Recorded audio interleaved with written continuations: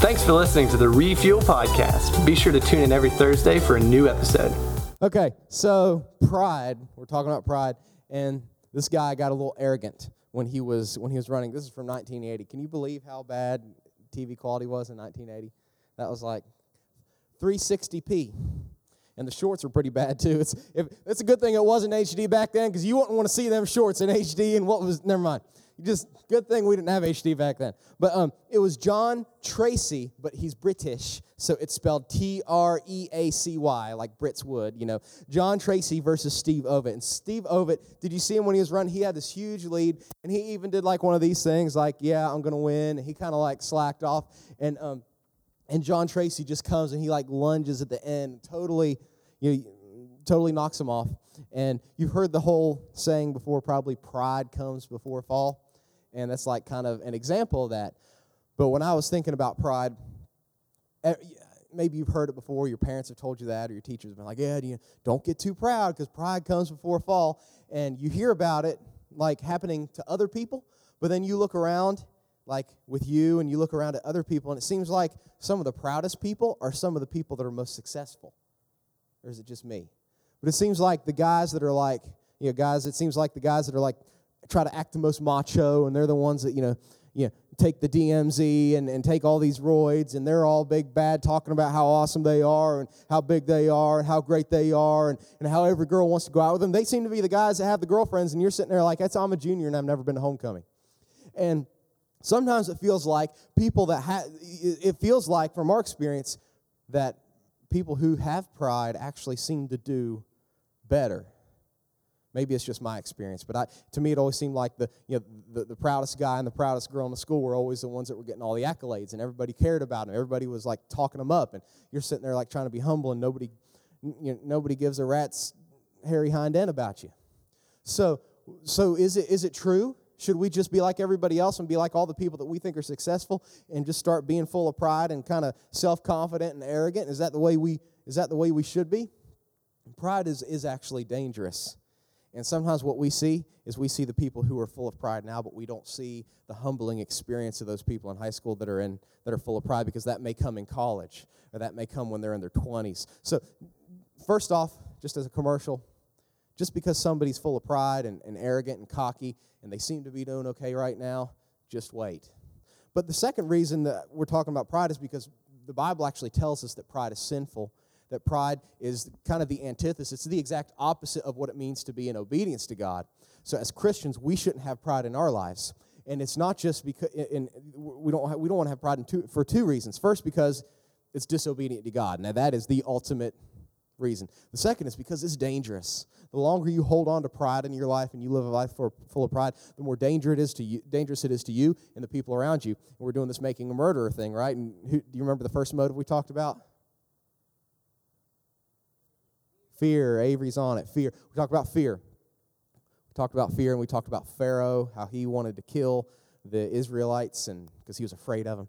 And we talked about, what was the next one last week? Lust. You're not going to forget lust, are you? We talked about lust. We talked about how David, even though he had all these wives and all these, sounds weird, but all these women, he wanted the one that he wasn't allowed to have. And that lust caused him to be a murderer. Tonight we're talking about pride, and pride was a murder motive. And it was actually, of the three murders, I think this is the most interesting one. Like just from not that we read the Bible for entertainment, but the Bible is sometimes entertaining, and this is one of those where it's just incredibly entertaining and wild and bizarre. And if you wanted to see, if this was a movie that was in the theaters, your parents may not want you watching it because it would contain, it would probably contain sex, and it would probably contain graphic violence. But it's in the Bible, so we're going to read about it. And it has to do with a guy named Herod, and a guy named John the Baptist, and a lady named Herodias. So first we're going to talk about John the Baptist. We're going to talk about how this murder went down. The main character here is John the Baptist. You've probably maybe you've heard about him in church before, but to explain it, John the Baptist was cousins with Jesus. Y'all can understand that, right? Because everybody's cousins around here. Like, everybody's, like, second, third cousins. We're all related somehow. I've learned that being in West Virginia this long. We're all kind of related. Well, Jesus and John, this guy named John, were cousins. John was just a couple months older than Jesus, and John was used as the forerunner of Jesus. So John, he was kind of like a man's man, you know what I mean? He lived in the wilderness. He was Bear Grylls before Bear Grylls was popular. It says he ate locusts and wild honey. He lived off the land. He ate locusts, wild honey, and wore animal skins. Talk about a tough dude. And he went up and down the Jordan River, which was like the main river, and that's where all the cities were all, just like, you know how at Ohio River you've got like Huntington, Point Pleasant, Parkersburg, Wheeling, right along the river. All the cities were around the river. So he went from one city to another city on the Jordan River, and he preached the gospel of repentance. So pretty much he told everybody they were sinners and they needed to repent. So for those of you that think if I want to become a Christian, it means I have to be like this super girly man, like this Will and Grace thing where I just have to be like this super oh, Jesus loves you and everybody's going to be nice and all this stuff. And really, it's not really, you look at John the Baptist. He was a hardcore guy that preached a message of repentance. So we have John the Baptist. He's going around preaching a message of repentance. And he doesn't care who. He'll tell anybody that he sees that they're sinners and they need to confess their sin. So he was a pretty hardcore guy. Well, John the Baptist butts heads with the king's wife, and things get interesting. So if you have your Bible, open up to Mark chapter 6. Mark chapter 6. And we're going to start in verse 17, and we're going to read to verse 29.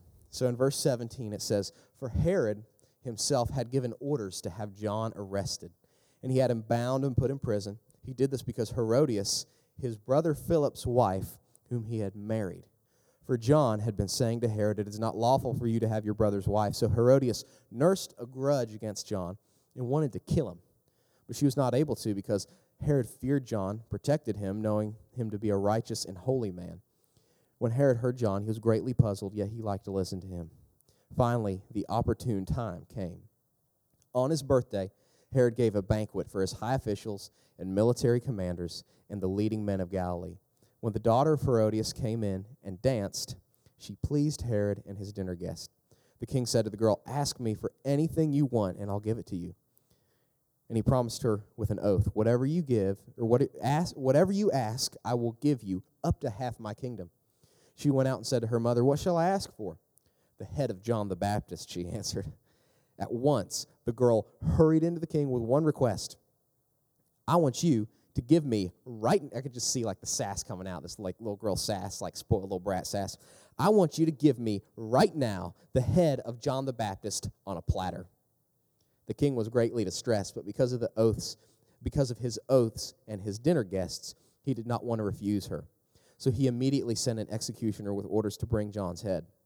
The man went back, beheaded John in the prison, and brought back his head on a platter. He presented it to the girl, and she gave it to her mother. On hearing this, John's disciples came and took his body and laid it in the tomb." You following what happened here?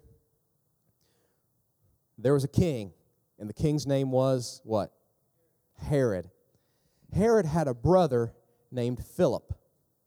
Herod was the king.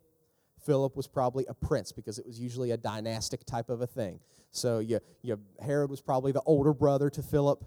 Philip was always a prince, but he was never probably going to be king unless Herod died. And poor older brother, little brother thing. Poor little brother, Herod's always getting all the good stuff, and little brother has to settle for the hand-me-downs. Well, Philip has a wife.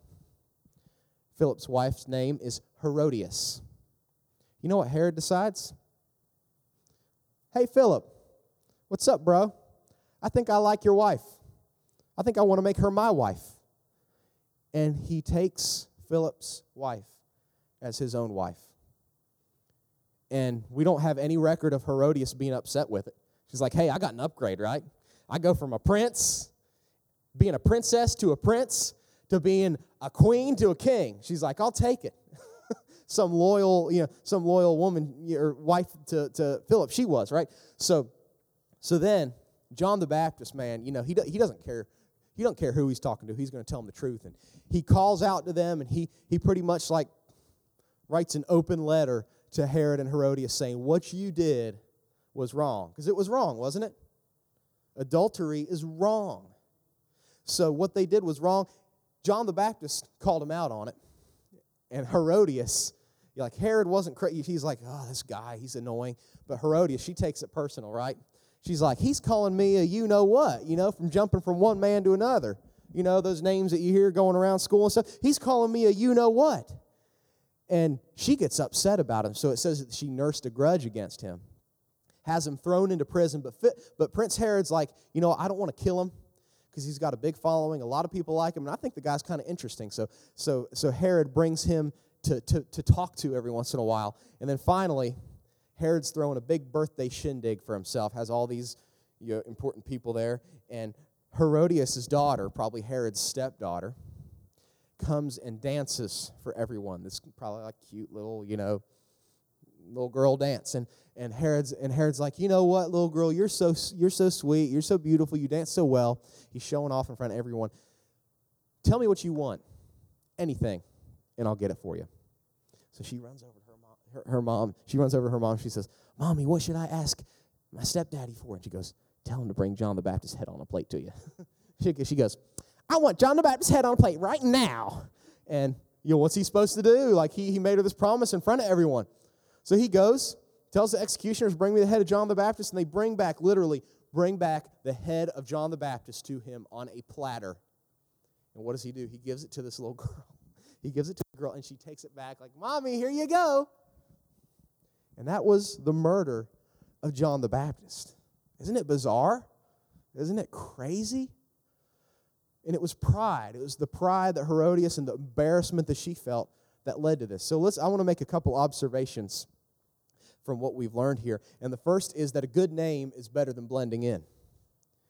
John the Baptist was not afraid to call out what was wrong and to stand up for what is right. I got this hunting picture up here because it's hunting season, and one thing you want to do is you want to blend in with your surroundings if you want Mr. Big Buck to come within a shot's distance of you. So we take that same approach. We're like great white hunters when it comes to the environments that we go in. We want to blend in at school. We want to blend in at work. We want to blend in on our team because we're afraid of what would happen if we acted different or we said something that some people didn't understand. So we're afraid. But Proverbs 22:1 says, a good name is more desirable than great riches. We all want to be accepted. And you think it's just a teenager thing, but I'll tell you, even when you get old, you're an old man like me, you still want to be accepted, and you still face this peer pressure to be accepted. Like in high school, it's like you face this pressure to, go to the parties, to drink this, to do this. And you know what you do as an adult? You face the same pressures, only instead of at some house of someone whose parents are out of town, now it's at this fancy, swanky nightclub they want you to go to. It's the same pressures and the same pressure to conform and to be the same, but God's calling us to be different. And John the Baptist, he was different. And the difference about him and him standing up for what was right, Herod didn't kill him. He's like, there's something different about him. Herod's like, there's something different about him. Herod would bring him in and talk to him from time to time because I think Herod realized that John the Baptist had what Herod didn't have. Even though Herod was a king and John the Baptist was a prisoner, Herod was empty. John had the joy of the Lord because he was doing what was right and he was submitting to God's will. So a good name, a good testimony is better than blending in. The second thing is, and I put these in the first person because I want you to realize this is you. I never stand alone. I never stand alone. I wonder how John felt when he was in the prison and he never had it, and it was just him. And I wonder if he ever thought, man, maybe I shouldn't have said that about Herod. Maybe I should have done what everybody else did and just shut my mouth about it. But I think John knew this because we have no record of John ever backing down or ever being kind of upset that he stood up for what was right. I think it was because he knew he wasn't alone because Jesus was with him. And when I thought about this, the first thing I thought of was a story in the Old Testament about 3 Hebrew men named Shadrach, Meshach, and Abednego. When the whole rest of their nation was bowing down and worshiping a false god because they were forced to with the threat of death, they said, you know what? We're not going to bow down. We're going to stand up. So the king, Nebuchadnezzar at the time, he threw them into a fire, a furnace. He threw them in there. And what was crazy, they look and they're like, they're not burning. They're like walking around in the furnace, hanging out, giving each other like friendship handshakes. Like, what's up with this? And they say, wait, we threw 3 guys in there, right? And they're like, yeah, we threw 3 guys in there. They're like, there's 4 guys in there. And one of them looks like a son of God.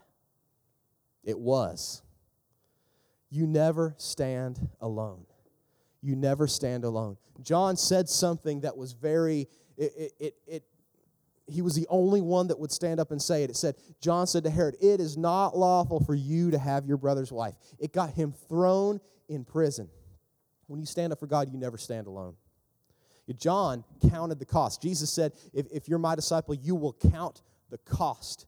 You're going to, as a Christian, especially your generation, your parents not so much because they lived in like Christian America. I'm telling you, the America you're going to live in as adults is not going to be Christian America. It's just not. And it will cost you something to be a Christian. So you better be ready to count the cost. But remember this, it's always worth it, and you never stand alone. The next thing that we realize, and we're kind of getting into the pride part now, but I just wanted to encourage you because I feel like some of you, you're standing up for what's right, but you're wondering, is it really worth it? It's worth it. The next thing is, pride shuts me up when I should be loud. Was John the Baptist the only one who knew what God's word had to say about adultery in Israel? There was this whole huge group of Israelite religious people called the Pharisees. You remember them? When we read about Jesus, the Pharisees were always the ones picking on Jesus because they thought he violated this portion of the law and this portion of the law and this portion of the law, and they were always trying to beat Jesus up with their own like self-righteousness. Where were the self-righteous Pharisees on this one? You want to know where they were? They were in their temples counting the money that Herod was giving them to pay them off to make them silent. That's where they were. They were playing the politics game. They knew that if they spoke up against Herod and Herodias and what they did, that it would cost. Oh, they counted the cost, but they didn't really count the cost. Everyone else was quiet. Everyone else bowed down in fear. You want to know why? Because they were proud. Because of their pride. Because they realized if they spoke out against what Herod did, they may be thrown in prison too. And they liked their comfy temple a lot better. So pride, sometimes it shuts me up. It shuts me up when I should be loud. What is it that you know you should do? What is it that you know you should say but you haven't said? I'm not like trying to dog on you because this is hard for me because I think about just in the past week, in the past month. Then I think about in college and when I was in high school, all the opportunities that were given to me to where I could respond with what was right. Like I could respond with the truth of God, but yet I just kind of like went along with everything. Sometimes pride shuts us up because we know that if we speak what's right, it may cost us something. So pride shuts us up when we should be loud. The Pharisees were all quiet. Man, they were quick to pile on Jesus, who was the Son of God. They wouldn't say anything about the adulterer Herod. Is that us? Are we quick to jump on righteous people because it makes us look bad, but we're really accepting of the lifestyles of people who are powerful? The next thing that we see, and this one kind of hits hard too, is pride keeps toxic attitudes bottled up inside me. This is a big verse. This is maybe one of the key verses that shows us the motive of the murder. And it's verse 18 or 19. It says, "So Herodias nursed a grudge against John and wanted to kill him." I'm kind of a nerd. I like to look up the original meanings of some of these words because the Bible was originally written in Greek 2,000 years ago, and then it's been translated into English so that we can read it without having to get a formal Greek education. But if you look at the word that was used for nursed a grudge, it's like all one Greek word. I'm going to butcher it, but I'm going to try to say it. The word is enecho, or probably eneko is the way they say it because I don't think they have the CH sound in their vocabulary. So eneko, and it means to hold in, to be enslaved, or to be engaged with. John the Baptist was just some some crazy, this is what she would say. John the Baptist is some crazy guy out in the wilderness saying a bunch of crazy stuff about repentance. And to that, I would ask her, if he's such a weird, crazy guy who nobody cares about, then why are you so eaten up with the fact that he called you out on your sin? Sorry about the little head bob I got going on there. So she nursed a grudge. She nursed a grudge. Sometimes the Bible says that faithful are the wounds of a friend, but the kisses of an enemy are deceitful. And some of us would rather be kissed by an enemy than told the truth by a friend. And you know what happens sometimes when we're told the truth by somebody who loves us and who only wants what's best for us? You know what sometimes we do? We put up the bars, we turn on the freezer, we freeze them out of their lives, and we nurse a grudge against them simply for speaking the truth. And this is what Herodias did too. Did John the Baptist have malice towards her? No. He was being loving enough to share the truth, because guess what? What are the consequences of sin? Romans says the payment for sin, the consequences of sin is death. If I love you, I'm going to tell you that you're doing something that's harmful to you and disobedient to God. And that's what John did. But what did Herodias do? She kept it bottled up inside her, and the longer it was bottled up inside her, it became toxic, and that was the only thing she cared about. The greatest barrier to true repentance, to confessing our sins, is pride. The greatest barrier to Christ-like relationships is pride. So let's go to the next one. Pride keeps me loud when I should be silent. Has there ever been a time where you said something immediately, as soon as the words left your mouth, you're like, I should have just shut my mouth, but you didn't? Maybe Kanye had that moment when he interrupted my biffle, Taylor Swift, at the VMAs. But Herod opens his mouth and has, I call it diarrhea of the mouth, when you just can't shut up and you keep digging yourself deeper and deeper and deeper and deeper. And that's what he had. And look what he says. He says to this little girl, ask me anything you want and I'll give it to you, up to half my kingdom. I'll give you half my kingdom if you want it. Who would give their stepdaughter that much authority, right? But he does. And it backfires on him. It backfires on him. Some of us, because of our pride, we say things we shouldn't. Sometimes because of our pride, we brag on ourselves and we take glory for ourselves with our mouth when we should be giving it to God. Who gave you the ability to dribble a ball like that? God. Who gave you the ability to sing like that? God. How many times do you use your mouth to give the glory to God, and how many times do you use your mouth to give the glory to yourself? How many times do you use your mouth to say words that are not pleasing to God just because your pride is compelling you to fit in? There are some times where pride makes us loud and we should be silent. The next observation, it's going to be a lot of observation because the application is very simple. Pride locks me into bad situations. Have you ever talked yourself into a bad situation? You're like, oh, no. Oh, no. So, yeah, I've done that. I don't have time to get into some of my embarrassing stories, but I'm sure you have an embarrassing story, too, where you promised somebody something, and as soon as you did it, you're like, oh, I did it, So, that doesn't go on the podcast. I'm not supposed to say that. Pride locks me into bad situations. Herod ran his mouth, and Herodias took full advantage of it. Look what she says. As soon as that girl runs to her mom knows exactly what to say. And then in verse 26, it says, the king was greatly distressed when the girl's like, I want John the Baptist's head right now. The king was greatly distressed because he's like, man, I backed myself into the situation. All my friends are watching to see what I'm going to do. I gave her my word that I was going to do this. So according to him, his pride, he had no other choice, because if he would have said no, his friends, I'm sure, would have been like your friends. They're like, oh, man, you talk a big game, but you can't back it up, can you? So pride locks me into bad situations. What you may have learned before is the more you run your mouth, the more you're forced to back it up. And when you're forced to back it up, you often make decisions that you should not make. And the last one, pride hurts innocent people. Who are the innocent people in this case? Well, first, obviously, John the Baptist, right? He's the one who doesn't have a head anymore. John the Baptist was obvious. This is a picture, by the way. Remember how I said we need better Christian art? Another example here. John the Baptist, he was killed simply because of a grudge that Herodias nursed because her pride got damaged. I'd say also the girl's a victim, right? I mean, you talk about a messed up psyche. How's holding a dead head on a platter and taking it to your mama? How about that for messing you up for the rest of your life, right? I think that messed me up. Pride hurts innocent people.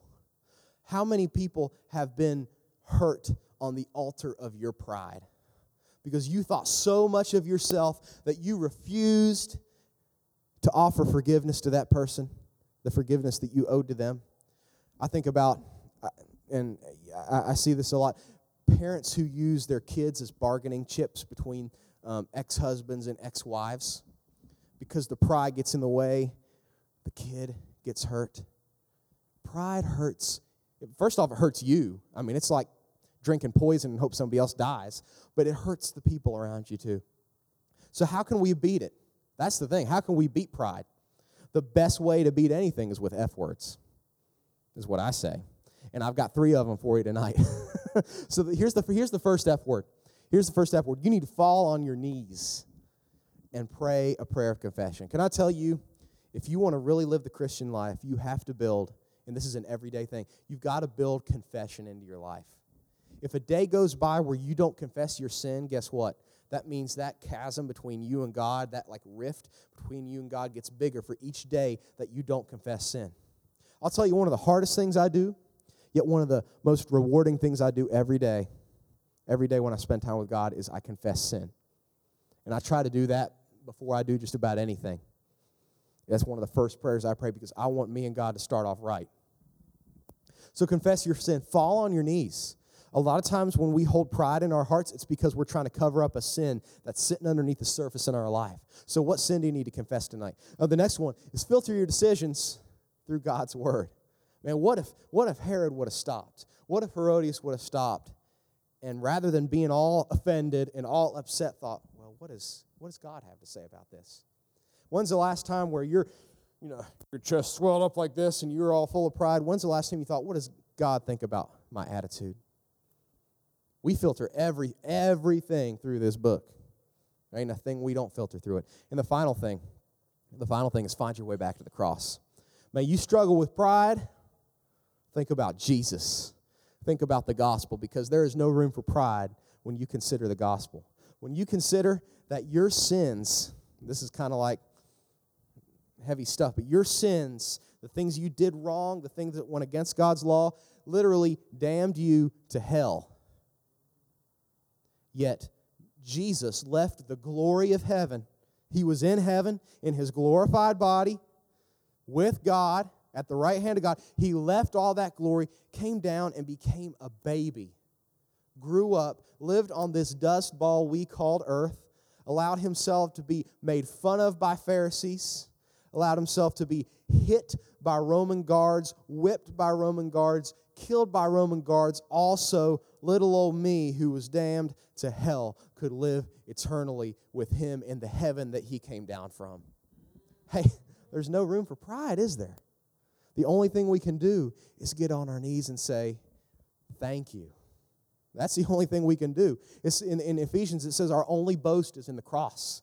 That's the only thing we can be proud of, and it's something we didn't do. So maybe tonight, I just got to say it, maybe tonight you've never found your way to the cross. You found your way to the church, but you haven't found your way to the cross. There's never been a time where you, as Romans chapter 10 said, you called on the name of the Lord and you were saved. You've got the church thing down, but you don't have the cross thing down. You'll never be able to kill pride until you get the cross thing down. And if that's something you need to do tonight, I would invite you to do it as we pray. If you have more questions about that, I'd invite you to talk to one of us before you leave. So let's pray, and we'll get out of here. Father, we let go of all our pride. We don't want to hold on to anything other than the cross. Father, there's so many bad things in our life, so many attitudes and resentments that we harbor, so many regrets of things that we've done that we could all attribute back to pride. So, Father, I pray that tonight will be the night that we let go of it, that we let go of ourselves and we fully embrace you as Lord of our life. That we won't be afraid to stand alone, but that we'll be obedient to you.